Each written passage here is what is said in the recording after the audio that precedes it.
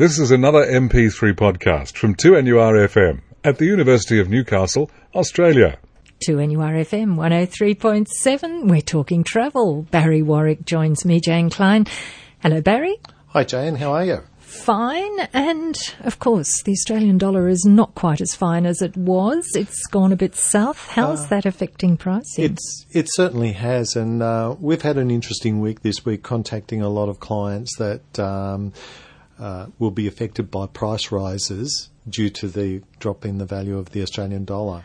Now, a lot of the major wholesalers here within Australia have given us notice that, as providing that it is paid for by today, that they'll hold the price at what was originally quoted, but then price rises will happen from there on. Now, it just doesn't affect the product to the United States. There's lots of countries that base their pricing on the US dollar, and so a lot of prices in Asia, Africa, the Pacific will also be affected by the price increase and the Australian dollar sort of going southwards. So you just need to check on your particular holiday to see what's happening. Well, I would check with your travel agent this afternoon and see if you can get in and beat the price, or if indeed yours has been affected. I mean, anything based on the euro still seems, because it seems to be going the same way as the Australian dollar, but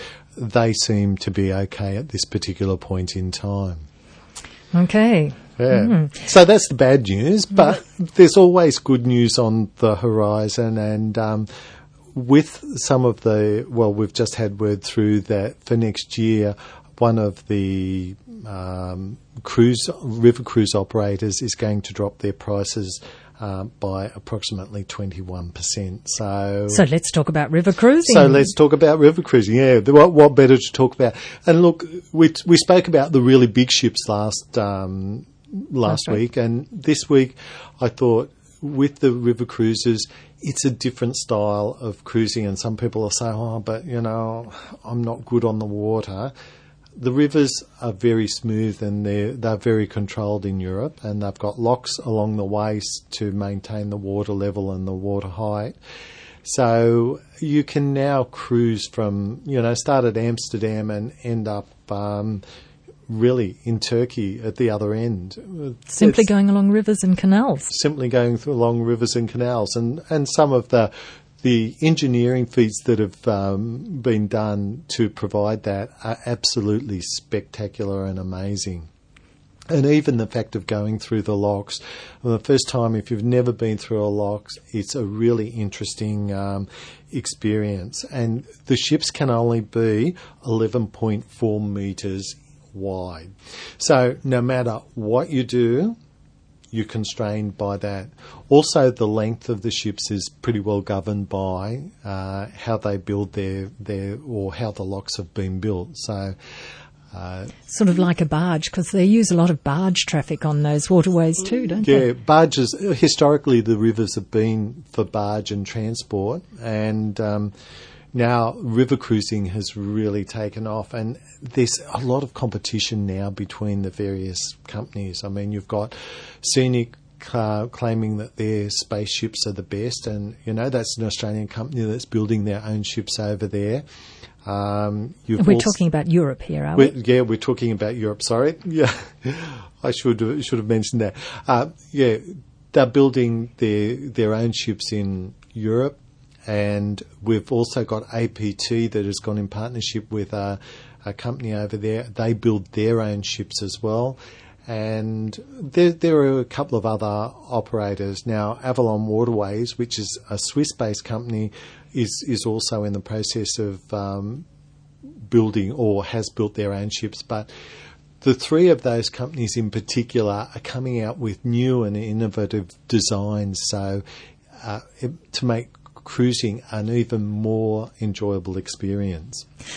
And Australians are using them a lot, are Australians, I would say that Australians are using them quite substantially, particularly the Scenics and the APT, because they're Australian-based companies.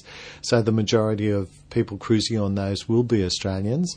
But also Avalon, which is the Swiss company, it has a rate of about 50% Australians. So Australians have a really big influence even on the design of the ships and how these new ships are being designed. Australians shape the world of river cruising. Travel is the subject, thanks to our sponsor Travel World on King on 2NURFM 103.7.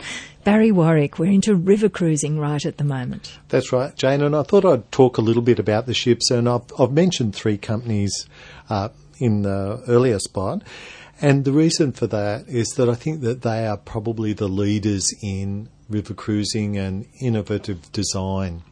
For example, the APT ships, their youngest one was built in 2006. So you can see that they're not very old, still fairly new, and they are going to launch shortly a new ship which will have cabins with a part balcony and part not balcony, so that you still get a really good view. And you can get outside if you want to. You can get outside, but it hasn't impacted on the space within their cabin. So that's what their thoughts are on river cruising and ship design. Then you've got Avalon that have now introduced a floor-to-ceiling on their newer ship, the Panorama, which is being launched again fairly soon. Oh, well, it's May next year, but it'll have really the whole width of the cabin as a view window.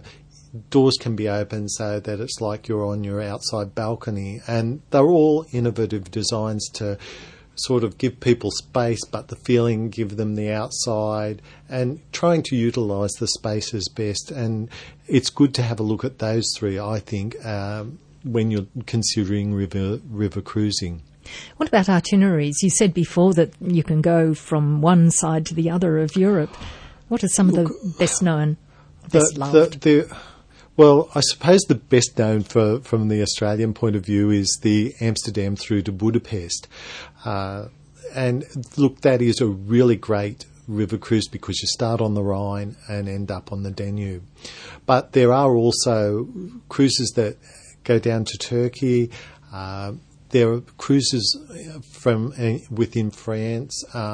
You've just got a whole range of destination. The waterways of Russia is another growing area of river cruising as well. So really, you can almost cruise to as many countries as, well, not quite, but you can take coach tours.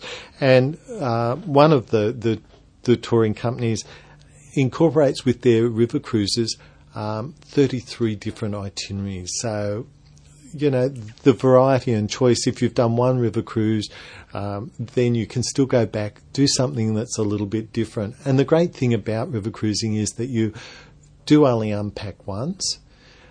You get to spend at least the morning almost every day in a new little town that you can, you get a guided tour that's included.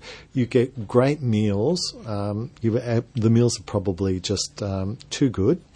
So don't expect to lose weight when you're on a river cruise.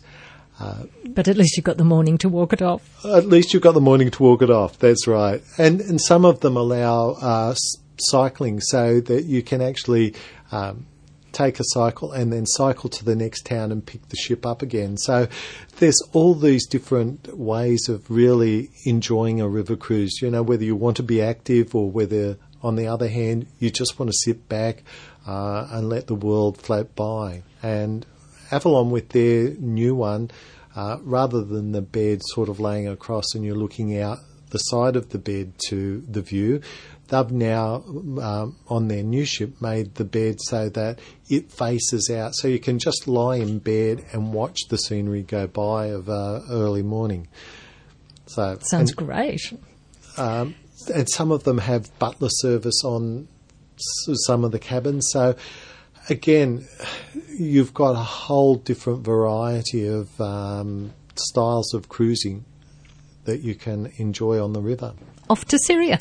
Off to Syria. This came across my desk, and it's a guided walk of Syria. Now it's 11 nights, 10 days of walking, and it's in Syria, which is an interesting country. You know, it's been it's mentioned in the Bible. The Syrians, Romans, Ottomans, Mongols, Persians have all lived in the country of Syria at some stage, fought or died there. So I suppose you'd see remnants of all those civilisations. You certainly do, and it's almost an open-air museum. You know, it's like walking back, well, excuse the pun, but walking back in time, because a lot of things haven't changed there, and it is like stepping back. My son actually went there last year, and he said, you know, it's almost like going back 500 years. Things are still, there's lots of things that are still done the same way as they've always been done. So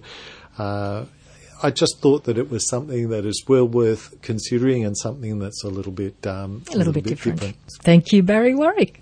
Thanks, Jane. And we'll be back talking travel next Friday after the 1 o'clock news on 2NURFM 103.7.